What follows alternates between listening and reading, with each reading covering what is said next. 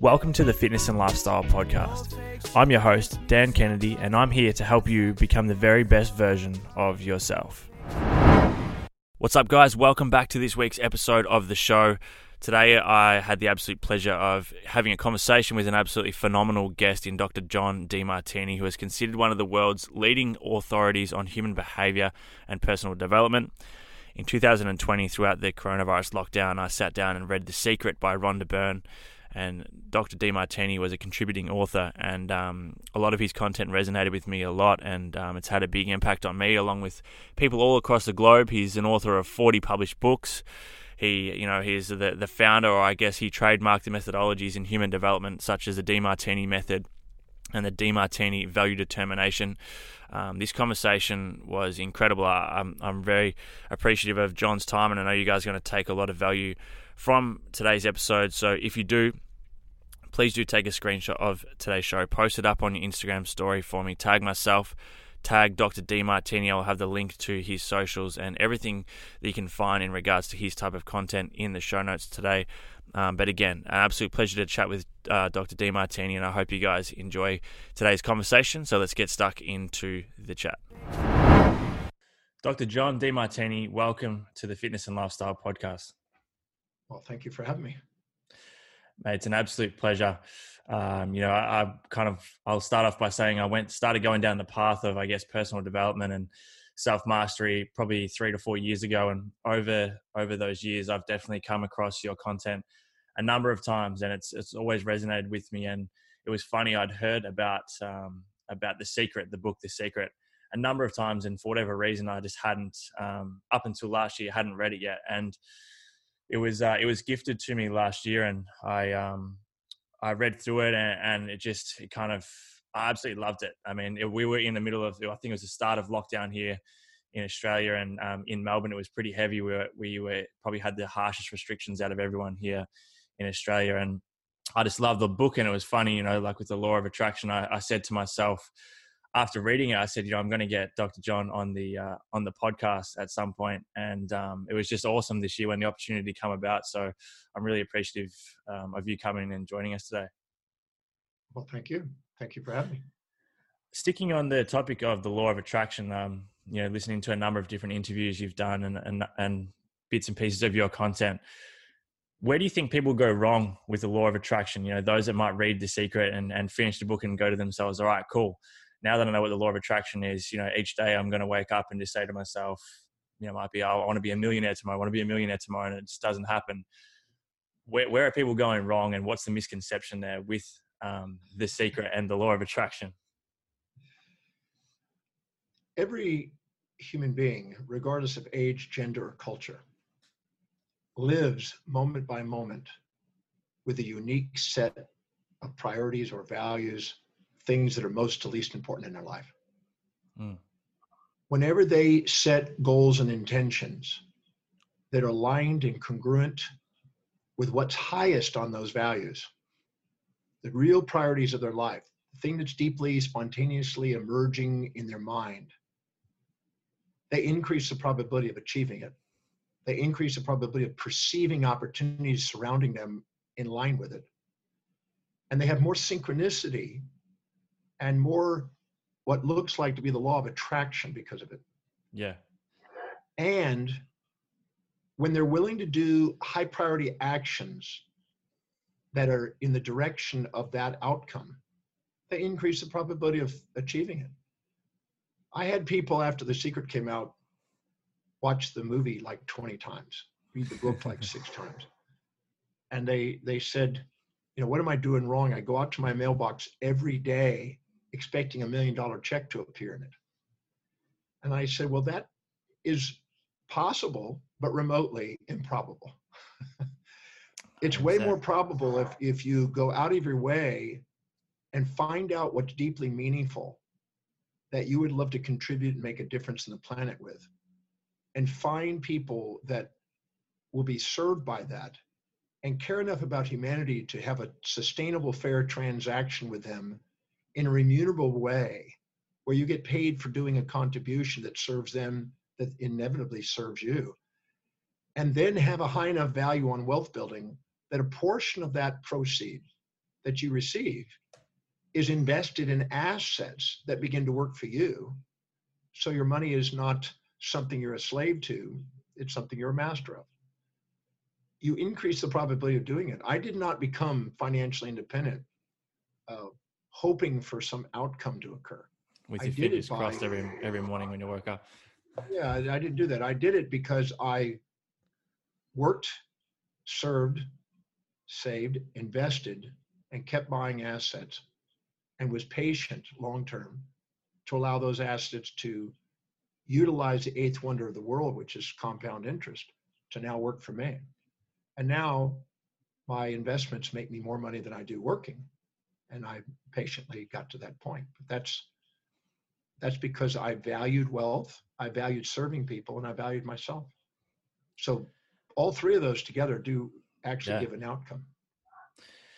You mentioned now values and how important they are, and the value determination process. Why is that so important? And do you think, in your opinion, is that something that so many people are missing? Like you've just said, and I myself, being in the health and fitness industry, I often see people or have people come to me and tell me that they want to lose body fat or they want to build muscle mass, but their actions aren't aligned with their goals because they don't actually have their values in the right order. They're not aligning their actions with their values. So what is the value determination process for those that don't know what it is, and why is it so important? Well, just like a young boy who loves video games, which most people can relate to, you don't have to motivate him to do his video game. He spontaneously gets up and loves and does his video game. You might have to motivate him extrinsically for doing his homework, his chores, and his cleaning his room, but not his video game.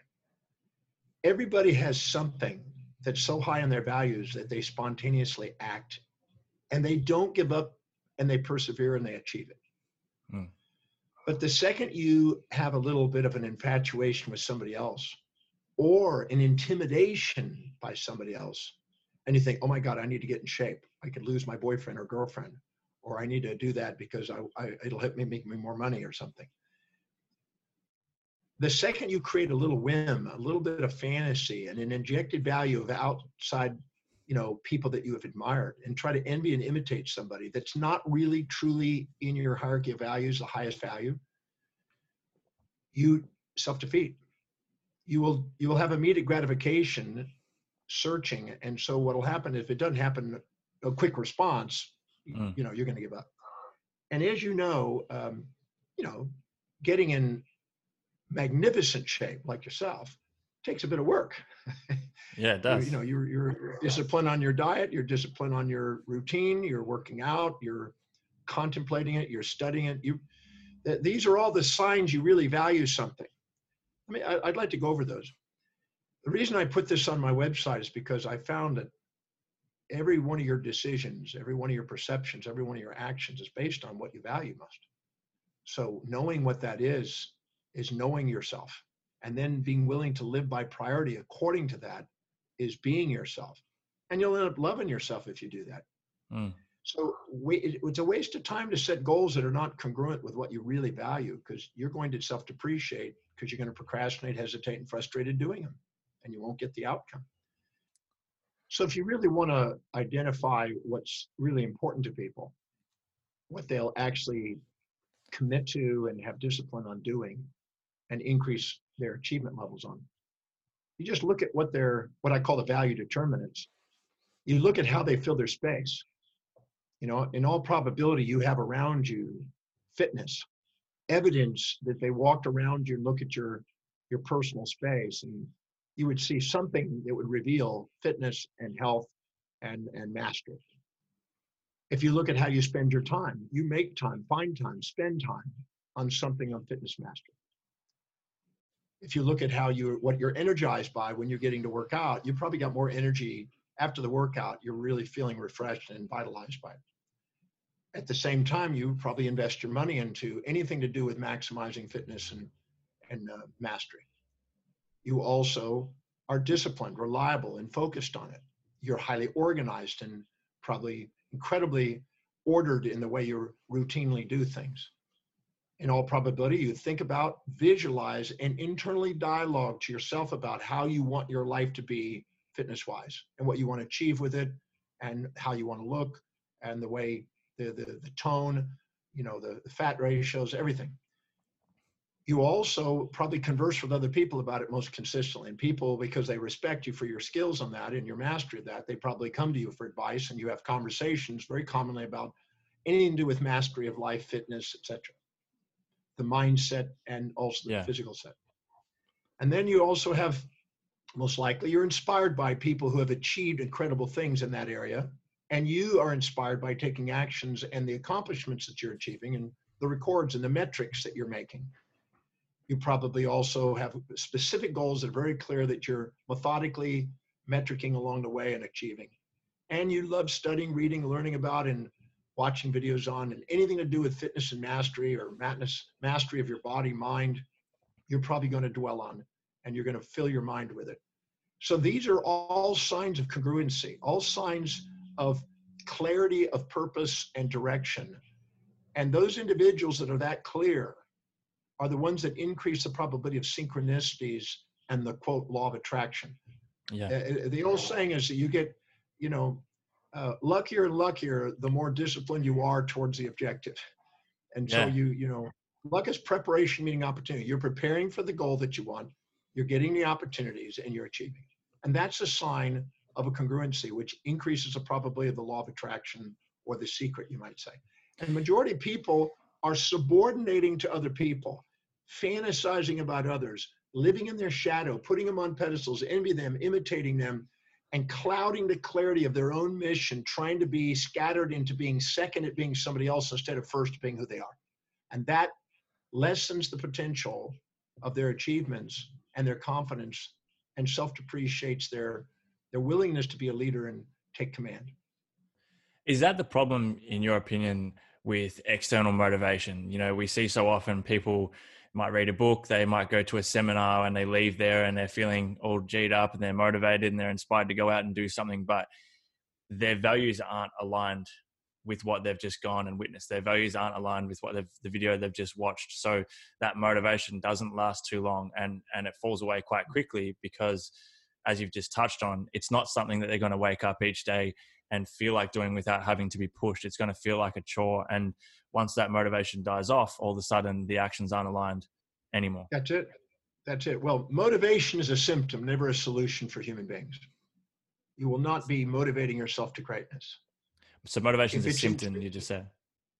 Yeah, it's a symptom, because an intrinsic calling, a métier, a purpose, a true inspiration is not something you need motivation for. If you require motivation, a reward to do it, punishment if you don't, it's not important to you.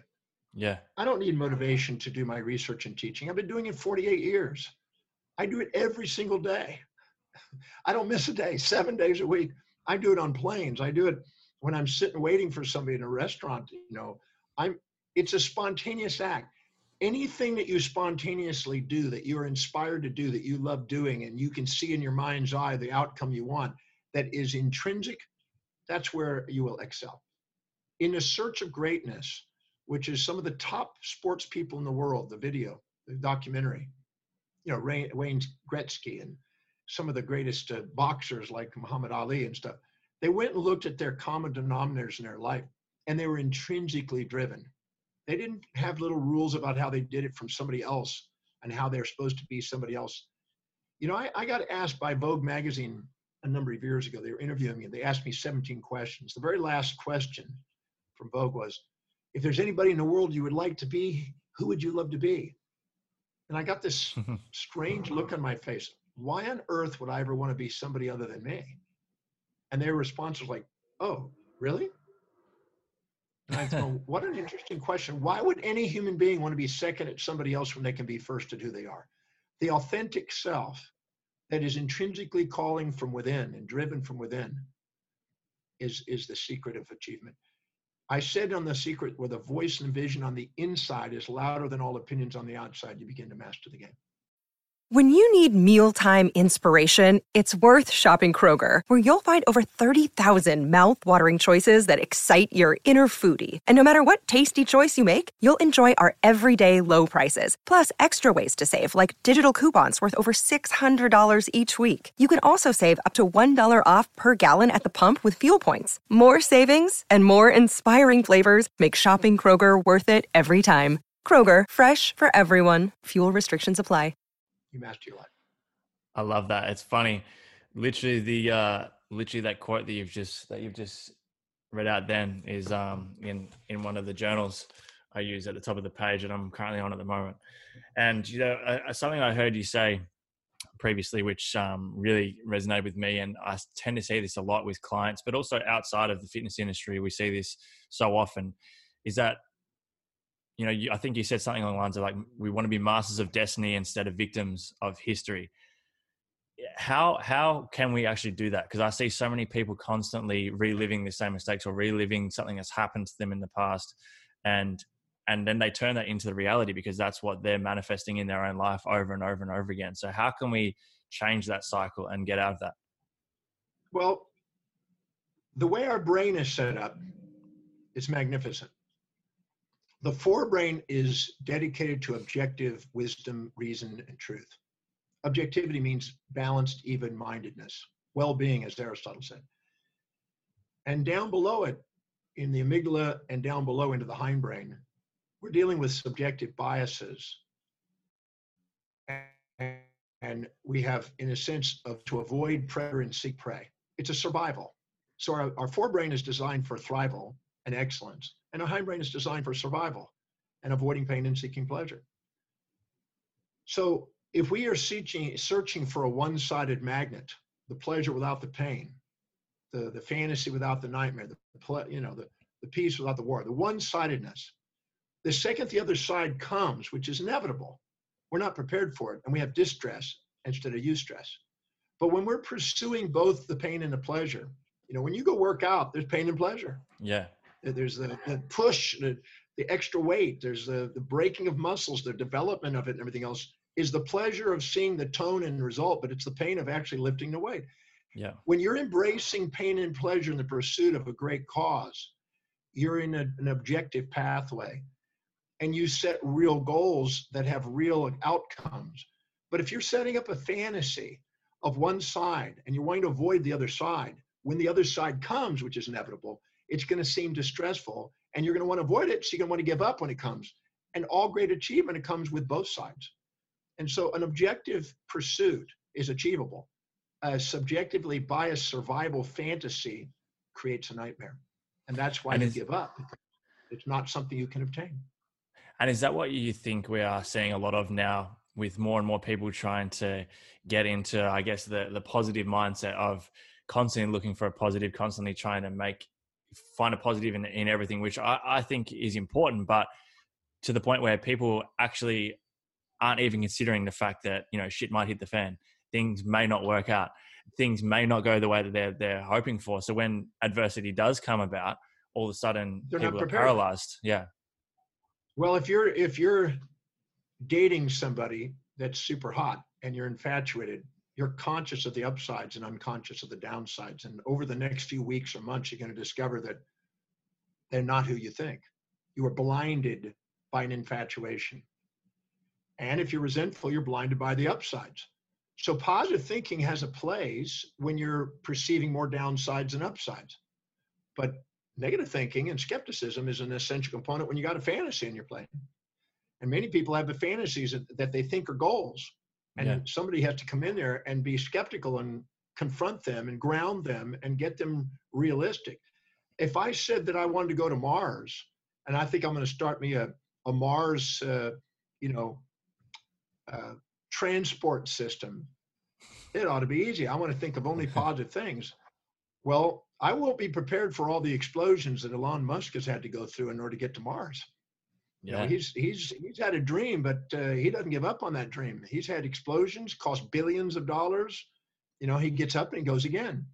So I think that having an objective pursuit, which is a balanced pursuit, meditating on the evils, having enough skepticism to think in advance what the obstacles might be and what you can do to solve in advance, and preparing for things is much wiser to do great accomplishments than hold on to a fantasy, ignore the obvious that's going to come. Yeah.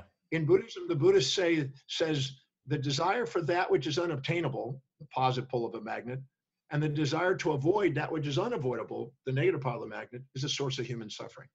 So I don't waste my time on fantasies. The purpose of the executive center in the forebrain is designed to make fantasies turn into objectives. So you're prepared for both sides, so you have a higher probability of achieving greatness. But trying to go through and try to get rid of half of yourself and try to get half of life and try to get rid of half of everything and only get one side is delusional. It's not going to work. You'll get slam dunked by it, and then you'll think the world's against you. And that's how you become victim of history, not master of destiny. So when you're sitting down and you're mapping out a plan, you're mapping out a goal for yourself or an outcome that is desired for you, are you, physically or mentally rehearsing, going over the outcomes of what, adversity that could come up in that time and how you are going to deal with it? So when it does come about, you've already replayed this, you're already prepared for it, and you're not surprised by it. So it's easier to move on and move forward without getting buried down in it. Yep. There's a magnificent video. If you can find it, you'll probably really love it. It's the coach of Phelps, Michael Phelps. Okay. Yeah. Yep. Okay. Now this is the great swimmer with 28 medals, right? Yep. So they're interviewing him, and his coach and him are sitting there together on little stools, chairs. And he says that he, in his mind, would run the story, run the tape in his mind thousands of times. And he would think of, if this happens, what do I do? If this happens, what do I do? Let's say I'm swimming and there's a person that's right neck and neck with me, and their hand is splashing and it's throwing a wobble and I'm not grabbing a good pull with my arm. What do I do? All of a sudden they're ahead of me and they're kicking and it's causing a disturbance. What do I do? He thought of every possible angle, and he ran it in his mind, rehearsed what he would do until he saw a solution to each one. So he had no reaction, knew exactly what to do, rehearsed it, was prepared for it. Nobody could touch him. So it's not because he was just positive, because he wasn't. Yeah. He thought of every possible thing that could interfere with him winning the gold medals. And then he prepared for every one of those. So if it didn't happen, great. If it did happen, great. So when you can actually take either side and realize no matter what happens, it's on the way, not in the way, nothing's in the way. That's awesome. I've had a guest on the show before. Her name's Samantha Gash, and she does a lot of endurance events, a lot of running, and she was talking about it. And she's very, very much of the mindset of, taking into account of what could happen. She did a run from, I think it was one side of India to the other. And what she didn't factor in was the fact that the roads and the footpaths and stuff would be on an angle because it was so poorly done over there. So she started to get all this overcompensation on one side, which is just a factor that she hadn't factored in. And all of a sudden that throws her off. And the whole game plan's gone out the window. So regardless of how perfect the plan looked at the start, how many stops you're going to take, how many team members you had around you, all this positive thinking, all of a sudden this one factor throws that whole thing off. Well, the thing is if you actually are going to run across India, today you would want to get a satellite view of the terrain. You want to actually go there in your car and run through it and take a look at that. Because in India, anything could happen in India. Yeah. You could have an oxen walk in front of you, block the traffic. I was in Chennai, India one time, and there was a 3-lane road, but there were 16 lanes on the 3-lane road. Yeah, all going in different directions. A bicycle, a motorcycle, a cow, a truck, a van, a guy on a bicycle with a seat and with his whole family on top of him. Anything could go. Birds, guy walking and riding a bicycle with both birds in his hands. Anything could throw at you. So if you're going to go running in India, you would want to know what's going to be going down. And that would be true, because otherwise you're living in an ideal fantasy instead of grounding yourself in what's real that's going to be faced. As one of the great astronauts Hatfield talked about going into space. He said that you're going to have things not go the way you planned. And the more you have those in advance thought through, the less likely you're going to get killed in space. The cowboy out there that's just going, shooting from the hip is not going to live. Yeah. The person who's done his homework or her homework and thought of every possible thing that could go wrong, and then more, and prepared and rehearsed it. Bruce Lee the same way. Bruce Lee had to imagine in his mind when he's dealing with the actual opponents in martial arts, every possible position they could kick second by second, literally, and have a response prepared what he would do in those situations. Rocky Marciano, same thing. These guys prepared and did things more than anybody else. Rocky was a small little guy, and he says these big guys could just pick him up and squash him. So he used to just punch and punch and punch until they would give out in their lower abdomen, and they would just have bruised ribs and stuff because he was so small. He just kept hitting the side, and nobody could beat it. So he concentrated on his advantage to all the things that they had advantages over. Yeah. So there's no doubt that the individual that's objective, that's thinking of both sides and preparing for both sides, is the one that's going to get the result.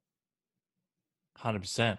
And is this way of thinking, is this, this mental strength, is this something that you feel like you've always had, or was there a moment in time, was there a certain event or a certain thing in your life that kind of flicked the switch of you changing your way of thinking to be able to react to things like this and to be able to deal with adversity and plan for the worst but hope for the best type of thing? Well, there's a lot of things that play a factor, and I think sometimes in my own journey, I was a surfer. I used to live on the North Shore and surf big waves on the North Shore, and I nearly died a number of times there.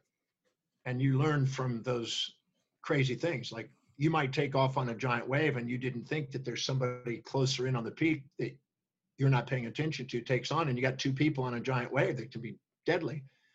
So you have to think, okay, if that happens, you can't back out of the wave. You're going to go over the falls. You get killed on the coral.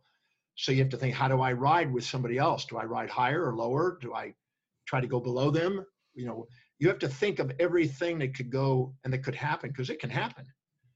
So those are factors that I think you learn slowly but surely over time. And then you look back at what worked and what didn't work on a daily basis. It's a great question. What worked and what didn't work today?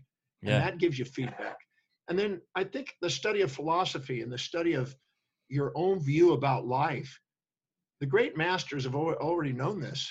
So the more we put our hands in the pot of glue with the great thinkers, the higher the probability we don't have to go and reinvent the wheel. So foresight and mentorship can speed up that learning process. So it's a combination of learned and a combination of trial and error and a combination of observing other people and what they're doing. Al Chapman, when I surfed on the North Shore back when I was a teenager, Al Chapman was a big wave rider, and he was an absolutely crazy guy, everybody thought. But I saw him sitting on the beach in a meditation at sunset. And this was giant sunset, close-out sunset. Nobody was going out. But I saw him sit on the beach, and all these people were going like, Al's going to go out. And I saw him sit there and meditate for probably 15 minutes on the beach, memorizing how the water was hitting the beach. Was it 3 waves to a set, 4 waves to a set, 3, then 4, then 3, then 2, then 4? What were the number of waves? What was the biggest of the sounds hitting the sand? He was looking at the pattern to know what wave that's going to go out, which one he's going to take off on, which one to keep on the side, which one to get in the set. He was actually doing his homework beforehand. Everybody else was running out there and getting squashed and killed out there. He was actually premeditating what his strategy was, going out there and doing extraordinary things out there and catching waves nobody could get, because he knew by where they were hitting on the beach, the sequence, which wave to take and where to take off. It was amazing watching him. He lined it up. He prepared. The average person wasn't doing that much preparation. The preparation meets opportunity, and you get luckier and luckier, as I say, as you do. That's awesome. That's such a crazy experience. We often hear on these interviews and content you see online, all the good things, all the positive things, and the great outcomes. But are you able to share with us any times of, I guess, big adversity that you've had to deal with, and then the process that you've used to dig yourself out of it, or to not even let it get you down in the first place?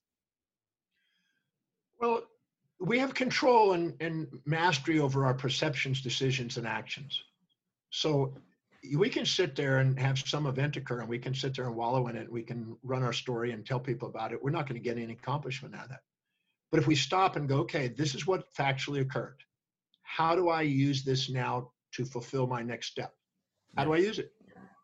I mean, how is whatever's happened on the way, not in the way, how am I going to use this powerfully to move one step closer to my objective? I had a situation when I was 18 years old. I was a high school dropout, and I lived on the streets from age 13 to 18.